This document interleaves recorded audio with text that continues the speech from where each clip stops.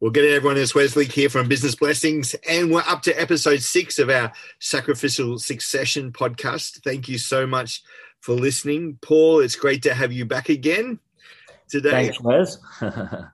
Paul, we're discussing a very interesting topic today, and that's hanging on, and the fact that a lot of leaders, they either leave too soon or leave it too late. It's certainly maybe too late. It's not right, but they hang around for. Oh, absolutely. You can leave. There are people who leave it too late, so late that by the time they consider it, really the horse has bolted. Everything has happened that shouldn't have happened, and so it's actually too late.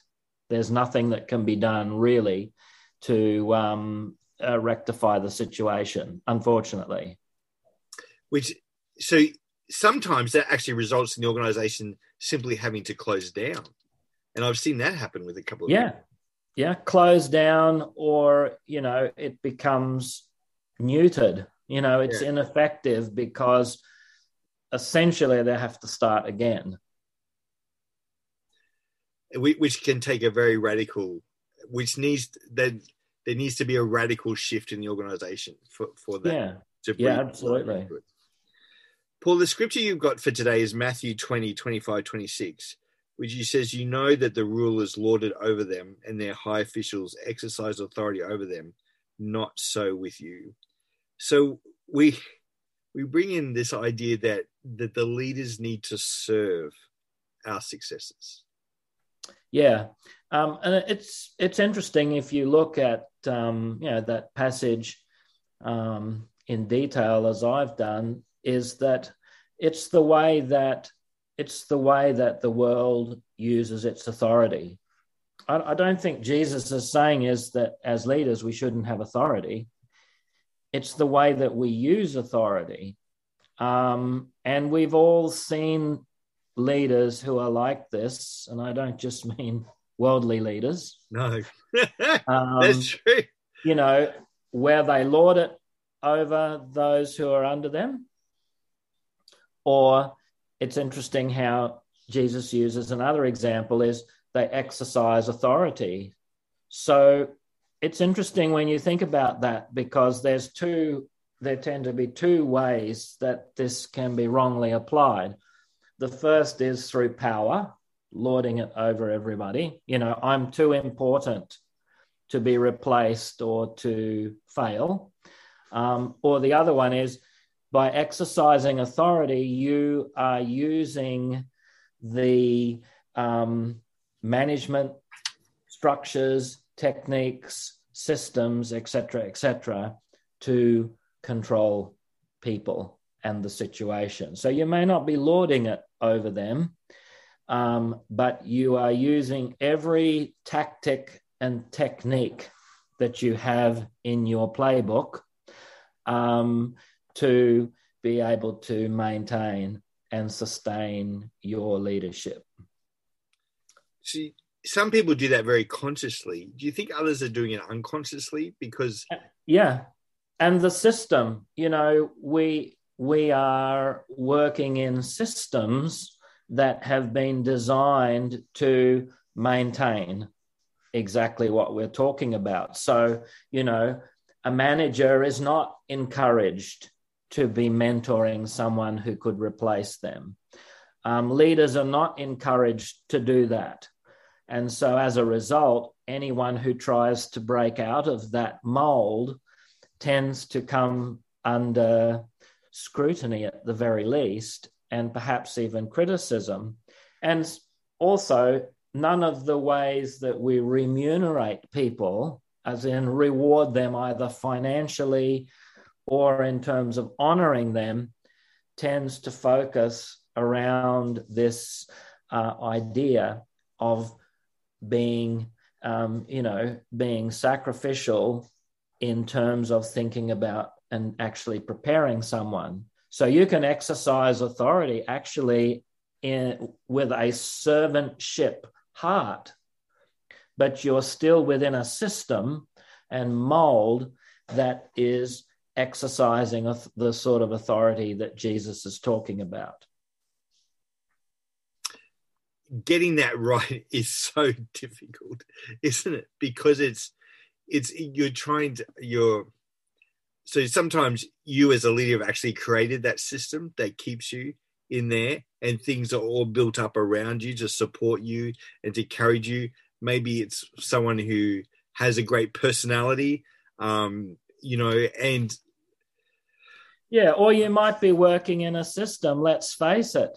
If we're talking about churches and some corporations and organizations, we're talking about a mold that has been part of that organization or structure, in some cases for decades or even centuries. It's interesting if you look at some of the literature that talks about the rise of multinational corporations, and if you look at, say, the British East India Company as one of the first multinational corporations, some of the literature has charted the rise of those organizations as being modeled on the Anglican and Catholic churches in terms of their corporate structure and the way that they operate with a CEO, at the top. And so some of these models and molds, they're centuries old. Actually, it's a scary thought, isn't it? Because like the Dutch East India Company, what was the 1700s, 1800s, when it really got to the fore. But the church had been around for hundreds of years prior to that. So where else would have they looked for examples to go through? But it's pretty scary to think that. And they were also masters in terms of the Dutch East Indies Company. They were masters so they studied sociological patterns and structures within the countries that they colonized, and they worked out how they could leverage those social structures in such a way that they could control those countries, especially in an economic sense, with a very small number of executives and CEOs at the top, which again is the multinational model. It's incredible to think about that. Okay, so let's get down to some of the research that's there. Harvard Business Review says that only 15% of companies have enough successes to fill key positions. That's actually very scary when you think about it. When you think about the number of organizations that are out there, and only 15%, and then you think about the change that's happening today with millennials in jobs that most of them only stay in jobs for 3 years, if that. It would be actually, I even think looking around, probably all ages now are changing jobs more often than historically would have happened, which means it's very hard then to put in place a succession model. It's very hard, and especially if the potential successors, the people in that pool of potentials, if you like, look to the former generation and can see through their actions that there's essentially no chance that they are going to get that opportunity. I was actually just talking with my mentor this morning about that, where he was saying, with he mentors people around the world, and some countries where the life expectancy is a little shorter than ours, a little less than ours, he said, people are essentially dying or becoming so sick or incapacitated in their roles as leaders, and yet they're still hanging on until then, knowing from the statistics of their country that they've reached their life expectancy, and yet they're still hanging on right to the end. That's not conducive to that pool of people who are watching and thinking, I don't think I'm going to get an opportunity here, so I'll just go somewhere else. Which is not unusual for that to happen. For some reason, I'm thinking about the Queen. Like, she's been in there for how many years? And it's amazing that Charles hasn't gone somewhere else. But Yeah, it's Well, they're a dynasty, and yeah, so dynasties are unique in the sense that you are limited to your biological successors in most cases. And that's why, because you've read my book, it's not a recommended model. However, that being said, in some cases, like the monarchy and in some family businesses, that's the reality. It's exactly what you're talking about. The reality is you're a family business or family dynasty, and you must pick someone from your lineage. That is not the advisable way to go, except in those unique circumstances where it is a family dynasty. So in the case of Charles, yes, he just has to be patient. And I think at the end of the day, she's not a bad leader. No, that's right. Exactly. She's done pretty good and showing herself very true, even at 94. Okay, so the question is, for those that are listening, where do you fit into this? Are you hanging on or are you handing over? And it is, some people feel, well, the Queen feels this way, that it was her God-given thing and she made a pledge or however you say it, that she would serve in that capacity to her dying days. But others who feel that they are called to a situation feel like that call is there for it, it's not revoked. Keep going. So that's an interesting tussle in Christian circles. It is. And I think the important thing that certainly we've learned through applying sacrificial succession, and I give you a few examples in the book that I talked about, guys like Pete and Mike, where that question of hanging on and handing over, they're not mutually exclusive. In other words, by handing over, it doesn't mean that you're giving everything up. It doesn't mean you're just dropping everything and leaving. These guys chose not to hang on. They chose to hand over so that they had enough time to have continuing input into the lives of their successors. And it's interesting in, say, the case of Mike, that he spent at least, I think from memory, about 4 or 5 years, actually probably more, maybe close to a decade actually, of preparing his successor.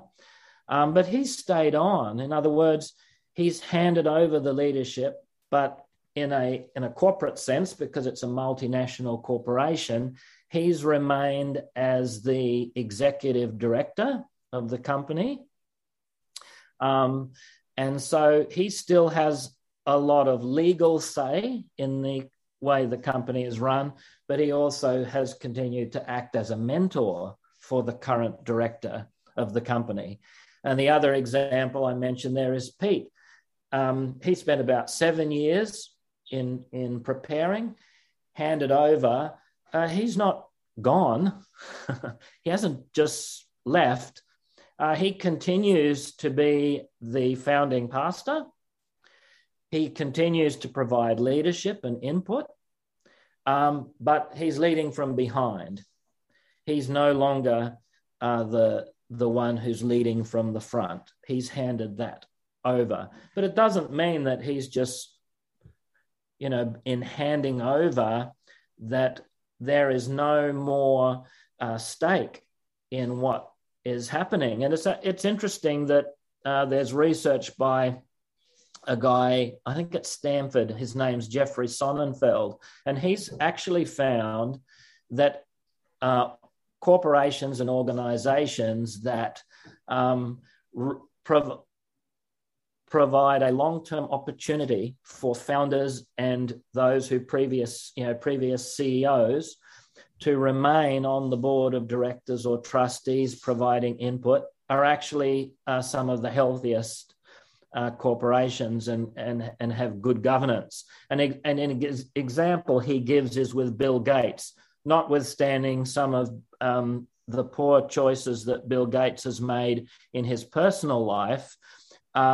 He has maintained a long-term role in providing input and advice to Microsoft at the time that particular research was done.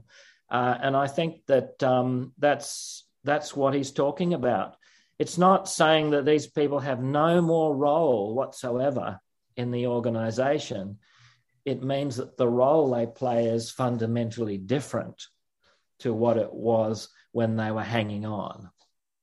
So, Paul, this is about creating a very different kind of corporate structure, really, isn't it? Because, like, traditionally, and even we see CEOs, they're appointed for a 5-year term, for example, or a 10-year term, or whatever it is, and then they're expected, they'll come in, they'll fix up whatever needs to be fixed up, they'll, they're remunerated, and you keep talking about, actually, we need to remunerate for succession, but they're remunerated based on certain goals, and they're very good at reaching those goals so that they benefit financially.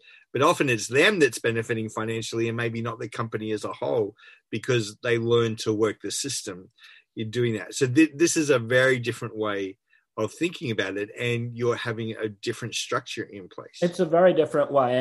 And we had the privilege of talking with Junior in our last podcast, and it was interesting, just how he shared there. He's playing, even though he's halfway across the world or more, he's still playing an ongoing role in giving input and guidance to his successor, actually a number of successors, because they're running different parts of that large organization. One guy runs the church, another one runs the school, another one runs the radio station. So that's an example of ongoing input from someone who has handed over sacrificially, but it doesn't mean that they've let go. No. Handing over doesn't mean dropping the ball or letting go. Yes. Yeah, you hurt yourself when you do that, and others. I know I had a conversation with our family just recently about someone who was in a very significant ministry role and had worked in that organization for 40 plus years. He stepped down he got to the head, he stepped down and felt like he'd been dropped.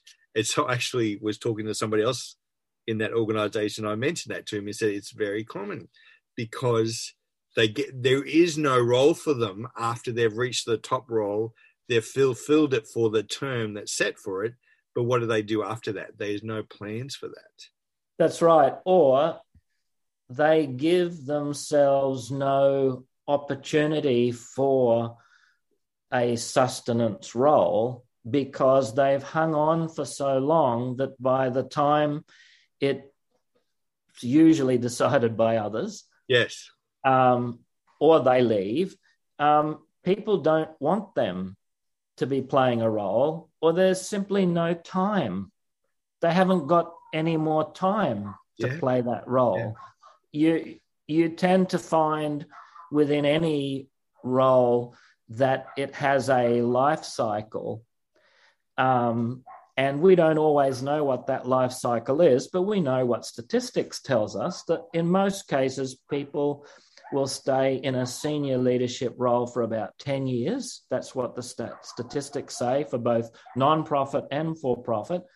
So you get an idea that that's kind of the life cycle. Yes. It may be more, it may be less. But what we always talk about with our teams is, instead of seeing that life cycle as sort of you're going to a peak and you're on the top of that peak, and then it essentially drops off and you're finished, we want to look at it much more as you are starting by serving, you then sacrifice your leadership, and then you give enough time to help to sustain those that you've handed over to. And if you think about it in that sort of life cycle, it's a different way of looking at essentially the same period of time. You're just doing things differently during that period of time. So, Paul, one of the things that, as we look at this, it's relationship is so key because you're serving those your potential successors for, say, 3, 4, 5, maybe 7, 10 years. I don't know how long, whatever that's going to be. You're inputting into them. You're building a very good relationship with them. You're watching them grow, and it's like a dad or a mum who's watching their kids grow, and then you feel that there's this time that comes, well, you know what, it's actually time to transition out, but you're not being removed from the situation, you're staying on, and actually your successor wants you to stay on because you have a really good relationship with them. They value what the input you put into them, and so they want the best for you as well to go. So it really does work very well.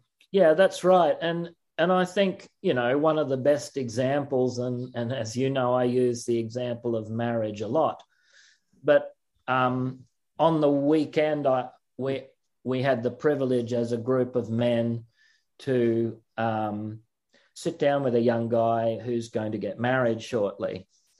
And, one of the topics of conversation was the difference in relationship that he will have with his parents. And obviously she'll have with her parents now that they're married.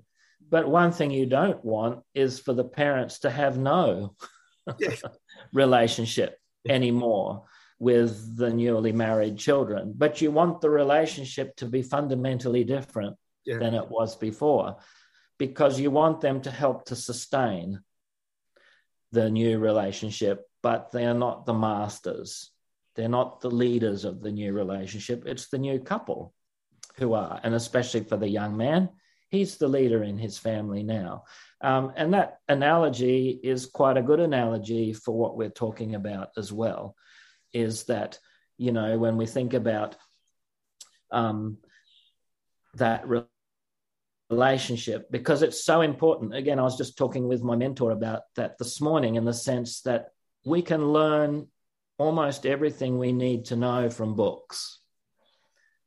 But none of what we're talking about really with sacrificial succession has anything to do fundamentally with knowledge. Yes, of course, people need to have the business nous and need to have certain skills, et cetera, but all of what we're talking about really has to do with relationship. That's how you can make a judgment about character. That's how you can make a judgment about whether or not someone will stay the course. It's all about relationship. And if you're going to just break that relationship at the point of handing over, that's no relationship at all. No. Well, and so this is one of the things that we see. I think even the Gallup Strength research shows that people are much more happier at work if they have close friends at work, if they've got relationship at work. So we even see that lower level, but we rarely see that at the higher level, which we need to see. So which one of the things with this that I think is key is the blessing of the trustees or the board about this, because I mean, even them, some of them, like a lot of boards are elected for a certain time frame, maybe a year, 2 years, 3 years, but they don't look at succession either at the board level or the bigger picture of succession overall in their organization as well, because they wouldn't have that paradigm either. Yeah. And as you know, you've looked at my book and read through it. That's a really critical area that, unfortunately, because of the models that we talked about and the molds that we talked about, this is not something that's often done. And yet it's so important that there are trustees or directors or executives or elders, whatever the structure is, that there are people in authority who are there to help us through the process. It's interesting that Jesus said when some of his decisions or some of the things that he said were questions, He said, everything that I say, my Father. I'm saying what my Father told me to say. We need to have that authority to say, I'm doing this because this is what I discussed with my leadership, and they are behind me on this. That's why in the case of East Timor, which we talked about with Junior, and I mentioned in the book, I was able to go to the team in country who were not favorably disposed in any way, shape, or form to my plans for transition at the beginning in terms of this sacrificial model. And I was able to go to them and say, well, I know how you feel about this, but I am under the authority of my leadership and they are backing me on this. And so you need to accept that this is the way that we're going to do things. And I was constantly in a feedback loop to the leadership, telling them and informing them and keeping them, as part of my oversight group, so that they understood this is what I'm doing next, and this is how we're making these plans, so that it was very clear and transparent. So, Paul, I'm the leader of an organization. I've listened to this podcast and think I need to start thinking about transition. I look at my staff, I look at my volunteers, whatever the circumstances is for their organization, and I just don't see anyone. What do I do? Well, and you're not the first person that said this to me.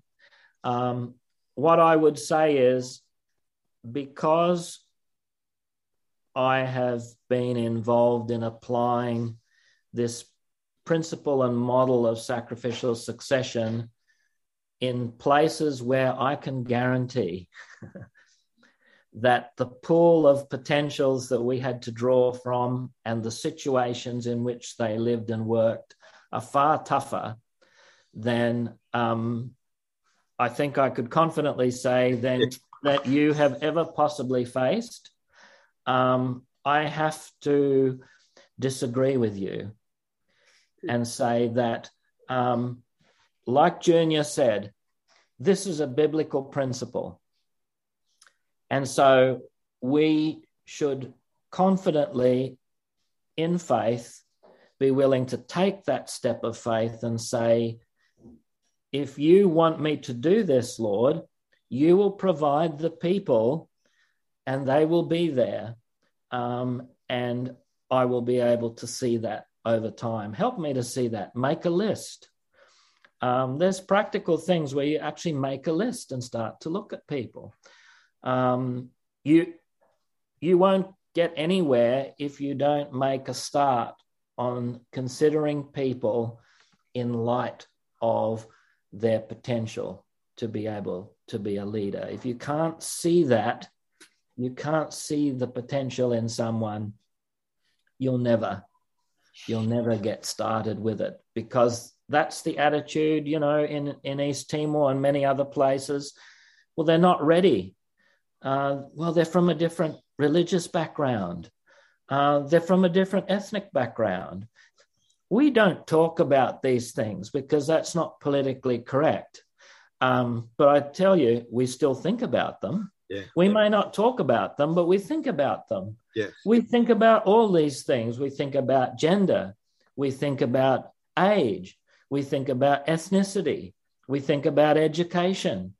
We think about background. These are all the things we think about. Perhaps we no longer talk about them as much because they're not politically correct. But these are all realities that we have to think about when we're thinking about potential leaders.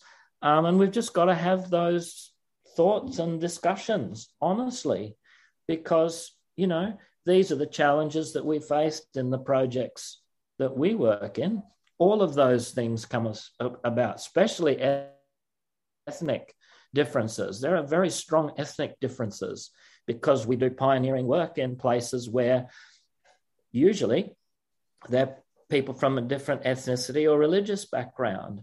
So we've got even that extra element to work with as well. And yet we've seen, without exception, when this has been faithfully applied, we've seen great success. So I have a look at my staff, I have a look at my volunteers or whoever you're over, and you actually start to put everyone's name down and work through them one by one. Absolutely. And be positive about the discrimination. You notice that I mentioned that in the book. Positive discrimination. That is, we need to be looking at those who are probably unlikely. In our case, because we're working in multinational contexts and projects, it's looking at that next generation of people who might be from the different ethnic background to the current majority ethnic people. It might be looking at someone, in a male or patriarchal context, and it might be a lady that we're considering for a role, giving them an opportunity because they're the ones that are best qualified in this case, have the best character. We've had situations like that. People who, like in the case of East Timor, are extremely traumatized, people from different religious backgrounds, all things that tend to disqualify them. They never may be stated, but tend to disqualify them. We say, do the opposite. Positively discriminate, just like Paul the Apostle did, with Gentiles like Timothy and Titus, who would have been viewed by the majority Jewish leadership at the time as possibly being not the most appropriate successors for Paul.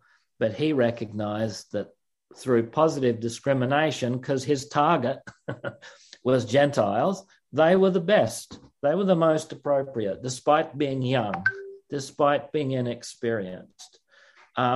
He was able to make that judgment, and ultimately the leadership backed him. So, Paul, just summarizing that up, we are all blinded to certain things. We all have biases, whether that we're aware of them or not, which is really what you're talking about here. So I came across this saying the other day in a book I was reading. It says, God, show me what I need to see. And it's really hit me that there are some things that I don't see because I'm blinded to them. And we all have our blind spots. Johari Window talks about that. So really what you're saying is get rid of them, sit down, work with them, and even just ask God to show you things that you actually are not seeing in other people. Absolutely. When before Jesus went out and chose his disciples, it says he went up to the mountain to pray because he needed that guidance to be able to see what others, and perhaps even he himself without prayer, didn't see. Yeah. Because he was a man as well, choosing successors, the most unlikely, you'd have to say, bunch of successors. And yes. Yet, many management consultants have said that I wouldn't have chosen those 12. But see, this is the difference coming from a faith perspective, is that God knows and sees. We tend to look on the outside, but God looks on the heart, and he sees their potential. He sees what they can become, and he calls them into that destiny. Yeah, absolutely. Well, Paul, we need to wrap it up there for today, but I think we've got a huge takeaway today. Who are the people that are already under you in your organization, and start to look at each one of them one by one. Practically, again, I was just talking again with my mentor. He's 84, and he mentors, I think, around about 35, 36 young men in relation to him, actually, and women too. But what he was saying is make a list. It's something really practical. Make a list. Make a list of people, pray about them, think about them. It's the place to start and then to go from there. So there's a very practical thing to finish on today. Well, thank you, Paul. It's been great. I'm loving these conversations. And I want to encourage you guys, if you haven't actually downloaded The First Will Be Last book, it's on our website, sacrificialsuccession.com. Check it out, download it, and share it with others. And Paul, I look forward to talking again next week. Absolutely. Thank you for having me.